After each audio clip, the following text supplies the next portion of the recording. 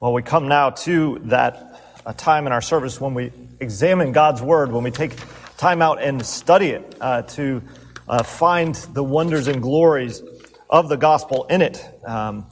So we're going to be looking not at the Gospel of Mark. For those of you who might be visiting, we've been working through the Gospel of Mark for over a year now.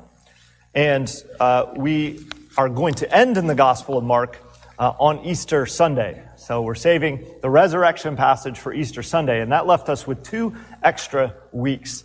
And in those 2 weeks, we're going to be looking first at the preeminence of Christ. Today we're going to be looking at the preeminence of Christ found in Colossians chapter 1, verses 15 to 23. Next week, we will look at the kingship of Christ from the Psalms. But today, we're going to be looking at the preeminence of Christ. The preeminence of Christ. So with that, why don't we read God's Word? You can read in your Bibles or follow along in your bulletins or on the screens. This is Colossians chapter 1, verses 15 to 23. Hear God's Word. He is the image of the invisible God, the firstborn of all creation. For by him all things were created in heaven and on earth, visible and invisible, whether thrones or dominions or rulers or authorities. All things were created through him and for him. And he is before all things, and in him all things hold together. And he is the head of the body, the church. He is the beginning, the firstborn from the dead, that in everything he might be preeminent. For in him all the fullness of God was pleased to dwell, and through him to reconcile to himself all things, whether on earth or in heaven, making peace by the blood of his cross. And you, who once were alienated and hostile in mind, doing evil deeds, he has now reconciled in his body of flesh by his death, in order to present you holy and blameless and above reproach before him. If indeed you continue in the faith, stable and steadfast, not shifting from the hope of the gospel that you heard, which has been proclaimed in all creation under heaven, and of which I, Paul, became a minister.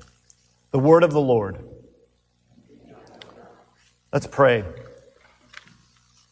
Gracious God and Heavenly Father, once again we come to your word, and as your servant here today, I ask for your help.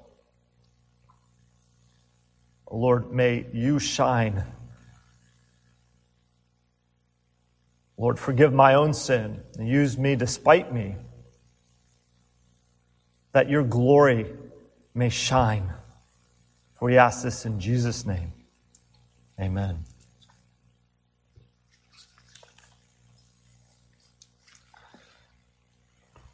We left the disciples in the Gospel of Mark, in our reading of the Gospel of Mark, scattered. Joseph of Arimathea had taken Jesus' body and he had put it in the tomb, his own personal tomb. And there Jesus was shut, and the large stone rolled in front of that tomb, dead.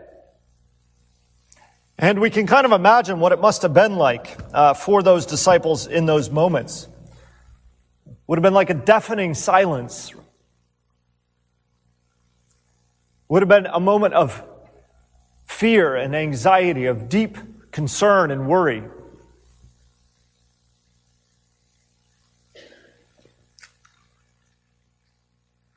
Where is he? The one who is called the Messiah, the one who came to set us free, to deliver us from our sins. Where is he? You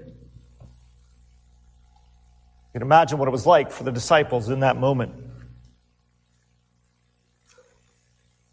Many of us have probably gone through various crises of faith in our life, especially if you've lived for any length of time. And you've asked, where are you, Lord?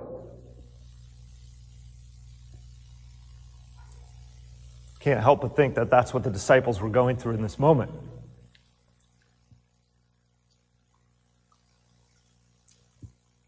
We have many fears and anxieties, don't we? And the fact is that Christ, who did rise from the dead and who ascended into heaven and who's seated at the right hand of the Father and who is indeed coming again, nevertheless, he isn't present with us in that physical sense. He isn't right here before us except in a spiritual sense. And that can be difficult for us. And it can cause us great anxiety and worry and concern because, Lord, where are you in my mess? In my brokenness, in my sin, in my grief? In this world that is broken by all sorts of chaos, we can wonder, Lord, where are you? And create all sorts of anxiety.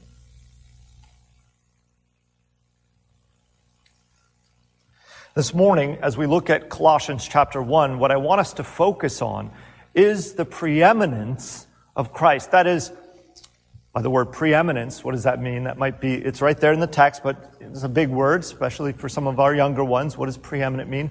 It means first, before all else. So sometimes we'll talk about someone or something as being the greatest of all. We might say they're preeminent one, the preeminent thing. Christ is the preeminent one. And this morning, or this afternoon, I keep using that. Someday I'll get over it. I want us to see that our hope is in this one who is preeminent. Despite what circumstances and experiences you may feel at any given time, Christ is still reigning and ruling on high. He is still first. And that's what we want to see today. All things. In all things, Christ is preeminent. If my parents were here, they would be saying, that's the motto of my alma mater. In all things, Christ preeminent. Covenant College's alma mater. It's a good motto. It's a motto that all of us should have. In all things, Christ first. So let's look at this. We'll look at this in a few parts. First, I want us to see that Christ is the preeminent one. Just real generally speaking, he is the preeminent one. Second, we'll look at Christ is the preeminent creator. And we'll see him as the creator, the one who is first in the creation order. Not that he was created, but that by him all things were created. Third, we're going to look at Christ as the preeminent Lord. There is no other Lord that exists that is equal or greater than him. He is first. There is no other king on this earth, no other spiritual power or authority that is greater. Christ is the preeminent Lord. And then finally, I want us to look at Christ as our preeminent Redeemer. There is no other Redeemer except for Christ. So with that, let's look at Christ, the preeminent one. The first thing that we note in our text here in Colossians 1 is that it says, he is the image of the invisible God. Now, if you are familiar with Genesis 1, those words will sort of sound familiar. You'll remember back in Genesis that when God created the heavens and the earth, he created man on the sixth day, and he said, I'm going to make man in my own image and likeness. And he made him that way. And we could talk all about what it means for us as image bearers of God. What does it mean that we are image bearers of God? And we could have a whole topic on that. But here, we're told that Christ is the image of the invisible God. So what does that mean? It's not the only place that Paul says this. If we were to turn to 2 Corinthians chapter 2, verse 2, 2 Corinthians 2, verse 2, we have similar language.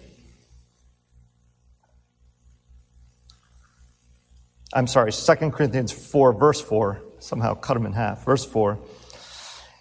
In their case, the God of this world has blinded the minds of the unbelievers to keep them from seeing the light of the gospel of the glory of Christ, who is the image of God.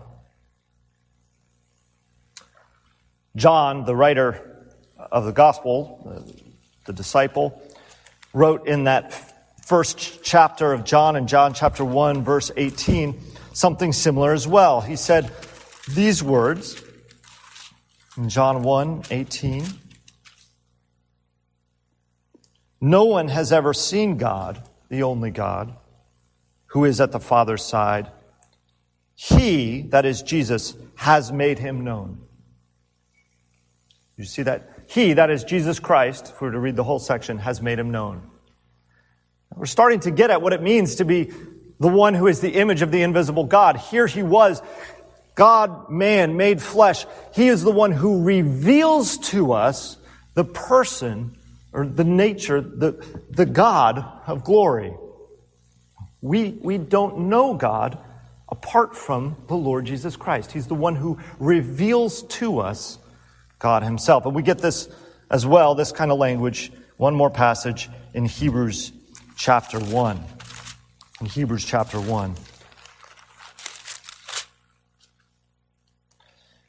Hebrews chapter 1, verse 3 says this: He is the radiance of the glory of God in the exact imprint of his nature, and he upholds the universe by the word of his power. After making purification for sins, he sat down at the right hand of the majesty on high. He is the radiance of the glory of God, the exact imprint. So this is what, when we say, what does it mean that Christ is the image of God? What we're saying is, here is God revealed to us. This is why in John 1 he's called the Word. He's the one who is declaring God to us, to his creation. The text goes on in Colossians 1 and says these words: He is the firstborn of all creation. It's an interesting word, firstborn. The word can literally mean from the womb. And this has led to some heresies in the ancient church. So there was an ancient heretic by the name of Arius who said that Christ was born of the divine, and he was above humans, but he was sort of below God. He was created. He was sort of the first creation. It's an Arian heresy. Of course, out of that wrestling with that particular heresy, we get one of our great creeds that we say here, the Nicene Creed, where we declare that Christ was not created, he was begotten, not made, being of one substance with the Father. So when we think of this word firstborn, the emphasis here is not on his incarnation in that sort of heretical sense. So of course, he's born of Mary, but these things are difficult for us to get our minds around. He takes on flesh, but he's always been and he always will be. So when we hear this language of firstborn, I want to bring up some other ideas from Scripture. In Exodus chapter 4, verse 22, Israel is called God's firstborn. Well, that can't mean like they were literally born out of God in some physical sense. What does it mean that Israel is God's firstborn? Or in another passage in Psalm 89, verse 27, God calls David his firstborn. The Messiah, his firstborn. So what does it mean to be firstborn? In a word, it means what we're trying to say here. It is Christ who is preeminent. He is first. Hebrews sets him above even the angelic hosts of heaven. There is no other that is before him. And in Philippians 2, which we are memorizing right now, and later in the book of Revelation, we get the greatest expression of his preeminence. Right? In Philippians 2, it says, yes, he humbled himself to the point of death, even death on a cross, but then what? God highly exalts him and gives him the name that is above every name, that at that name, every knee should bow and every tongue confess. Every knee in heaven and on earth, even those in the grave, every knee should confess that Jesus Christ is Lord. In the book of Revelation, you have this picture of Jesus on his glorious throne. And in Revelation chapter 4, you have this picture of all the 24 elders, the most significant, you might say, of the saints that surround this throne. They take off their crowns, and what do? They cast them to the ground. Why? Because there is one who is preeminent, who is first. Later in Revelation, John sees the Lord, and the Lord says these words, "I am the Alpha and the Omega, the beginning and the end. There is none like me in all the earth." But the text says he's the firstborn, but he's the firstborn of creation. Okay, what does that mean? Firstborn of creation. Maybe Arius was right. No, set that aside. What does it mean, of creation? Here he was, God revealed in the flesh. In the sense that he is of creation, not that he was made, but as the eternally begotten Son of God, he took on flesh. He took on our substance to reveal himself, the preeminent one, the firstborn, to say, I am he. There is no other. In other words, he took on flesh to show us God. John 1:1 expresses this. In the beginning was the Word, and the Word was with God, and the Word was God. He took on our flesh, became like us. Last week we left off reflecting on Jesus on the cross and Jesus in the tomb. And in that picture of his death and his humiliation, we have no greater expression of the humanity of Jesus. That he was flesh and blood, that he bled and died. As I said earlier, it's difficult for us to imagine the deafening silence of the death. After the agony of Jesus is crying out his last, nothing from Jesus. You had to wonder if they thought, are these authorities, the Roman authorities, are these principalities, are they greater than Jesus Christ? Are they greater than this Word of God? Are they greater than this one who claimed to be the Messiah? You must have wondered if they thought that, they felt that. Well, we live on this side of the resurrection, absent of the physical presence of Jesus. I think sometimes we can wonder if indeed there are authorities and principalities greater than Christ. And so our concerns actually echo a lot of the concerns that the Colossian church had. I want to read just a little bit about the Colossian church here. Now there's some debate. There was false teaching that was going on in Colossae. We don't know exactly what that teaching is. There's lots of debate around exactly what that teaching is, and some of it, I believe, is lost to history. We won't know, but I think we can get at some of it.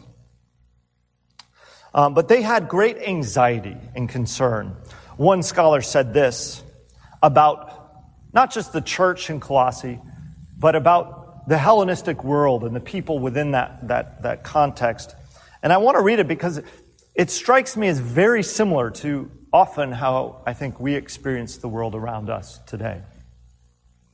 So one thing might be a little different, that they were generally preoccupied with spiritual beings.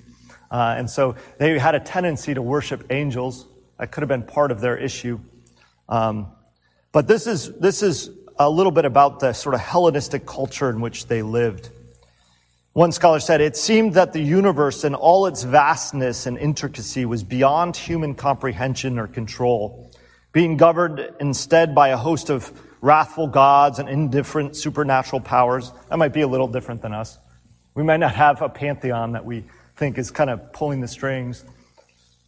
But it goes on and he says, human beings could do little more than struggle against the relentless tide of fate. That sounds about where a lot of people are at, right? There's powers in the world, fate, karma, different things that sort of move the strings of the world. He goes on and he says, for them, personal and material insecurity, not to mention moral and spiritual indeterminacy, meaning there's all sorts of moral codes, and you can follow different ones. So there's sort of lack of stability in terms of moral life. This is what characterized the human condition, and it often amounted to little more than a fruitless search for meaning that ends with death and oblivion. You could write that pretty much about our modern context. He went on and he said, in response to this unsettled state of affairs, mortals sought some understanding of and access to the supernatural powers that controlled their lives, often through intermediary demonic beings or through mystical experiences. You can kind of get the picture. People striving to make sense of the world around them, uncertain about how to live, uncertain how to access God. All they saw before them was chaos and death. And they're like, what can I do? And so there was all sorts of anxiety and fears that drove them. Scholar went on to say the false teachers were appealing to spiritual beings, visions, and rules to find security in this very uncertain universe. And they questioned the sufficiency of Christ. Friends, is Christ sufficient? Of course, the answer to that is yes. I was struck by the similarity to our own anxieties. We are awash in seas of uncertainty. We are all looking for security and comfort and fulfillment. We know our own brokenness. We want some way out. And we'll take whatever path we can find. But Paul is saying those things through which you look for fulfillment cannot fill you up. They are not sufficient. Rather, the fullness of God was pleased to dwell in Christ. He is the preeminent one. He is the preeminent one. This brings me to my second point, Christ, the preeminent creator. That was just Christ's preeminence in general, but I want to look briefly at his preeminence as creator. The text highlights both his preeminence as the creator and his preeminence as the redeemer. We'll save the redeemer part for a little bit, but this is sort of two aspects of Christ. Paul here is expressing the truth that is expressed in Revelation, that Christ is the Alpha and the Omega, the beginning and the end. But right now I want to focus on Christ as creator. Paul says, for by him all things were created. But did you catch this? Not just the visible things, not just the things that we see. Here it says, for by him all things were created. Things in heaven, visible, heaven and on earth, visible and invisible. Whether thrones or dominions or rulers or authorities, all things were created through him and for him. All things. In other words, there is nothing in heaven or on earth that does not find its existence apart from him. Paul particularly highlights the creation of powers and authorities. It's interesting. Some scholars ask the question, when he talks about powers and authorities, is he talking about Rome? Is he talking about the powers of the day, the various political powers and social powers? Yes, partially. But we also know that in his letter to the Ephesians that he talks about the principalities and powers being those things that are spiritual, that are unseen. And so I think these two things are interrelated. They're connected. It's not an either or. All authorities, any authority, whether in heaven or on earth, thrones both physical and spiritual, all things were made by him and made for him. Nothing exists that is not his. In Genesis 1, you have the creation account. And when I'm teaching on Genesis 1, I like to point out some of the characteristics of it. And one of the characteristics is you have the kingdoms that are being populated with kings. And so we're told that, the day and the night exist, but that the sun, the moon, and the stars were created to do what? To have dominion, to rule over the night and over the day and over the night. Same with the birds of the air and the fish of the sea. They had their kingdoms. Mankind, who was set as God's image bearers, they were called to rule, and nevertheless, They were created. They were not the creator. In the beginning was the Word, and the Word was with God, and the Word was God, and He was with God in the beginning, and all things were made through Him, and without Him nothing was made that has been made.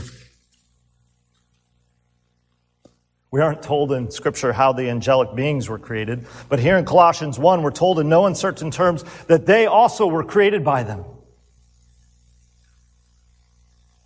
Let's go back to that upper room, or wherever the disciples are hanging out at this moment, as they were in that silence of the tomb. They couldn't help but wonder at the power of Rome and at the power of the religious authorities. And in their minds at that moment, I imagine that they thought there was no greater power on earth than Caesar himself. Can't help but wonder if they thought that.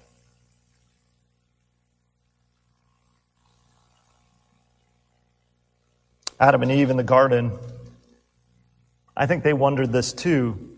When the serpent came and enticed them with knowledge and wisdom, they probably started to wonder, maybe there's a greater power.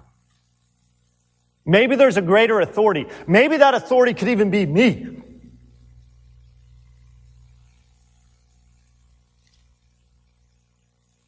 Maybe God wasn't preeminent. Maybe Christ wasn't preeminent.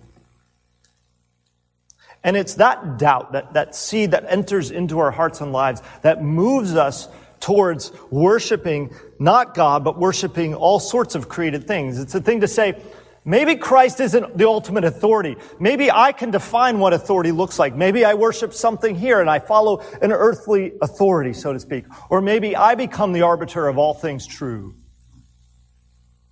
You see, when we start to doubt that Christ is the one with all authority, we start to move towards making the world, the things of this earth, have more power than they do. That's why in Romans 1, you have that great passage talks about how we turn from the Creator and worship the creation rather than the Creator. But Paul's saying here, all things were created through Him. But notice that he changes from all things were created by Him to all things were created through Him, and that all things are created for Him. That's an interesting change. Why would the writer of Colossians say that? Why would he say by and through? Those two words seem very similar. All things were created by Him, and then all things were created through Him. I don't quite understand what's going on there, but I think that's what we might say to ourselves. But what I think is going on is that he's saying, actually, all things do come from Him. He's the cause. He's the one by the power of His word creates all things. But all things are through Him, meaning all things are dependent on Him. You and I are dependent on Christ. Our very existence relies on Him. He is the preeminent one.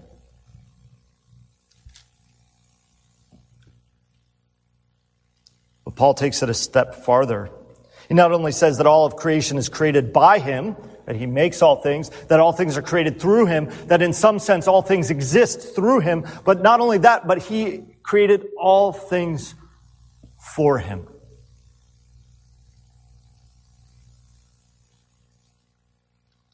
Christ the Creator's preeminence means that everything in heaven and on earth was made for His glory. That's why Paul will say in Philippians that every knee will bow, every tongue will confess, on heaven and on earth and under the earth, to the glory of God the Father. Friends, today you're gathered here to worship not just another power, whether lesser or greater than other powers in the world. You are here gathered as creatures made with the express purpose of glorifying the preeminent Creator King who sits at the right hand of His heavenly Father and who will return. And He's coming again, and every knee will bow. He is the preeminent one, first. And I have to be honest, this may be terrifying reality for you.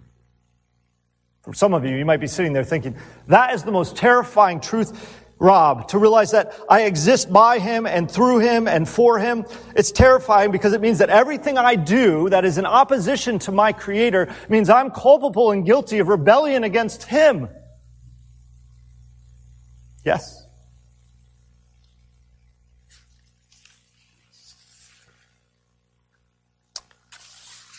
In popular myth, one of our greatest fears that we have as people is that artificial intelligence will take over, the rise of the machine.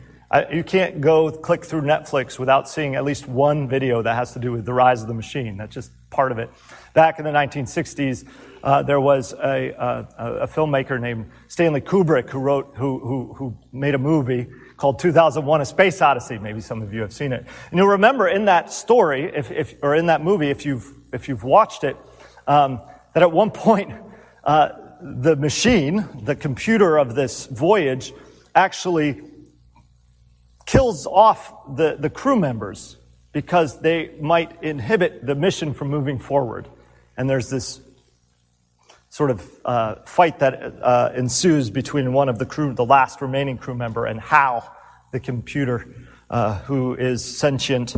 And this is just one of our greatest fears, right? That those things that we create will rebel against us. Mary Shelley's Frankenstein, right? The classic work that the monster will rise up and destroy its creator. Ironically, that's exactly what we do. We rise up against our Creator. But the thing about that is our God does not fear. He's not like us. He has all power and authority, and He is not like us. While we might fear our creations rising against us, we also, in reality, ought to fear, more significantly, coming face to face with our Maker. Can be a terrifying thing. But let me suggest to you that there's actually great comfort in this as well. In knowing that He's the Creator and Sustainer of all. Friends, what a comfort it is to know that we are not left to fate or to the whims of a godless world, but that our existence is at the command of Jesus. What a comfort it is to know that He rules and reigns on high, and that His creation was not just made by Him and sustained through Him, but that it is for Him, and that we are made with purpose and dignity. That we were given in that garden good work to do. And that as His image bearer, we reflect our God. We should find comfort in that. And even more so as we consider that we are new creations. Paul tells us in Ephesians 2:10 that we have been created for good works. Not only that, but the Lord who created us for good works has prepared them beforehand that we might walk in them. There's great comfort knowing that. As we are anxious about the world around us, we can remind ourselves, no, Christ still reigns on a high, and I am His, and He is mine, and I can trust Him. That He will provide for my every need. This is comfort in a chaotic world.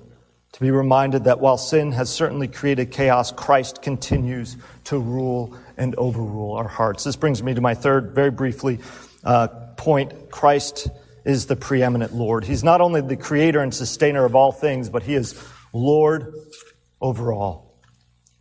We see this in our text in two ways, both in His reconciling all things to Himself and in His lordship over us as His church.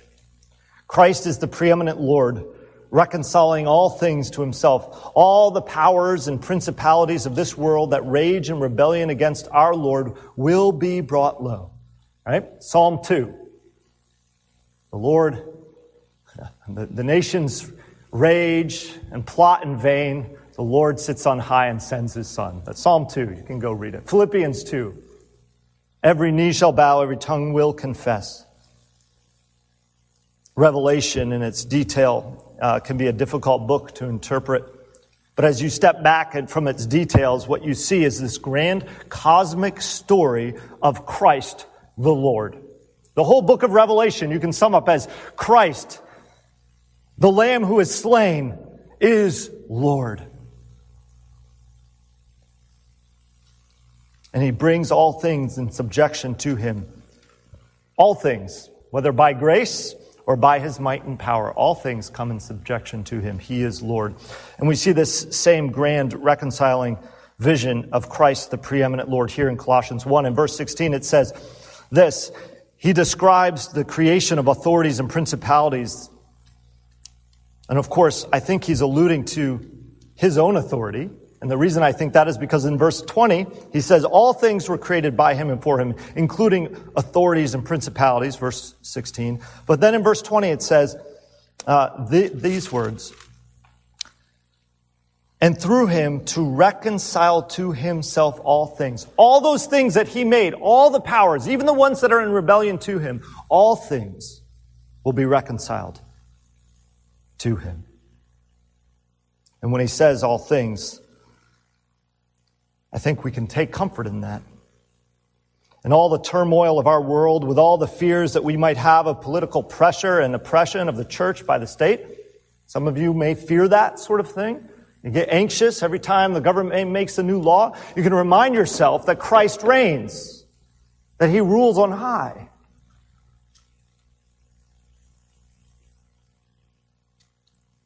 Even as Christians face imprisonment and death across the land, across the world, we can be reminded that Christ reigns, that he is the preeminent Lord. But he's not only the Lord of all things in some general sense, in a special and significant sense, he rules over us, his church. Here in verse 18, Paul says, he is the head of the body. He is the beginning, the firstborn from the dead. And as our Lord, we are united to him, not just in his suffering, but in his resurrection. And what are the implications for us that he is the preeminent Lord of the church? Well, here's some good news.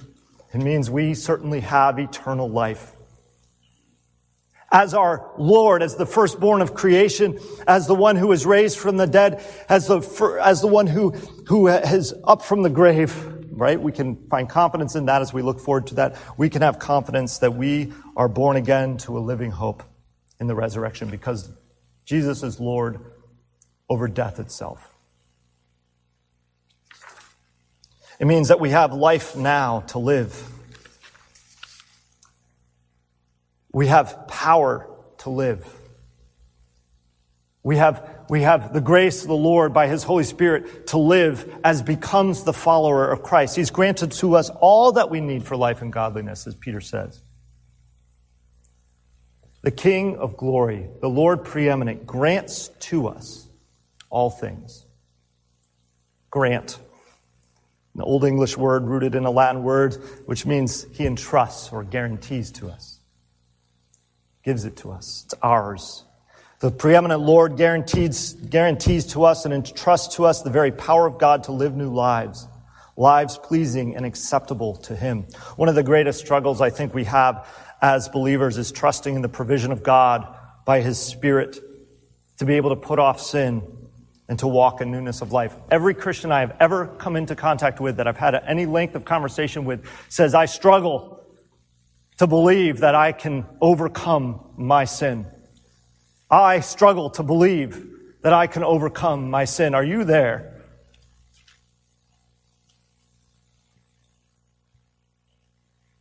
When faced with overwhelming temptation or sinful desire, we give in because we think there is no way that we cannot.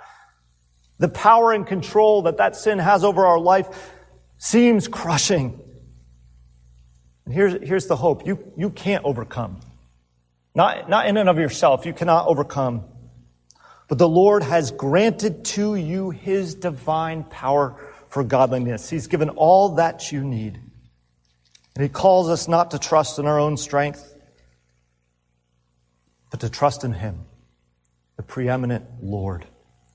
Lead us not into temptation, but deliver us from evil. For what? For thine is the kingdom and the power and the glory forever and ever. Finally, I want to close. Christ is the preeminent Redeemer. Christ is reconciling all things to himself. But notice the means of his reconciling power.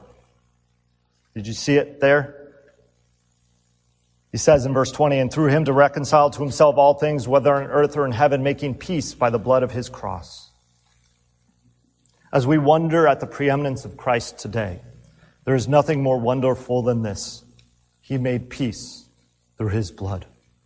Of course, the tragic reason for that peacemaking was here portrayed for us. We were alienated and hostile in mind, doing evil deeds. We were rebellious. We were alienated from him. Though we knew God, we didn't honor him as God. We exchanged the immortal for the mortal. Claiming to be wise, we became fools. But Paul reminds us here in Colossians that there is one who is preeminent, who is a redeemer, who has reconciled you to himself in his body by his death. With this, he is presenting us as holy and blameless and above reproach. The preeminent Lord of glory, friends, died for you.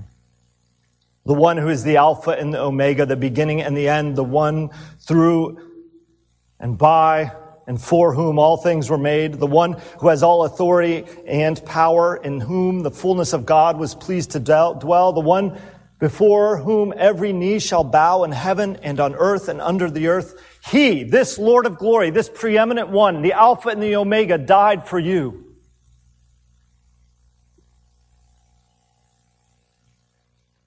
And there's one call. He said, you who are hostile in mind, and I've died for you, and I'm going to present you as holy and blameless and above reproach. Friends, this means that when you are presented before the living God, this preeminent one, he's going to look at you, and he's going to see Jesus, and there will be no more shame, no more guilt, no more sorrow over the things that we've done. We are going to be presented blameless. And there's one call for you. Paul says, don't shift your hope. Friends, there's no other hope, no other authority, nothing in the world that can fill you and satisfy you and cover your shame. Nothing but the blood of our Savior who made peace for us, the preeminent one. Don't run to any other thing. Run to him, the Lord Jesus Christ, who is preeminent. Let's pray.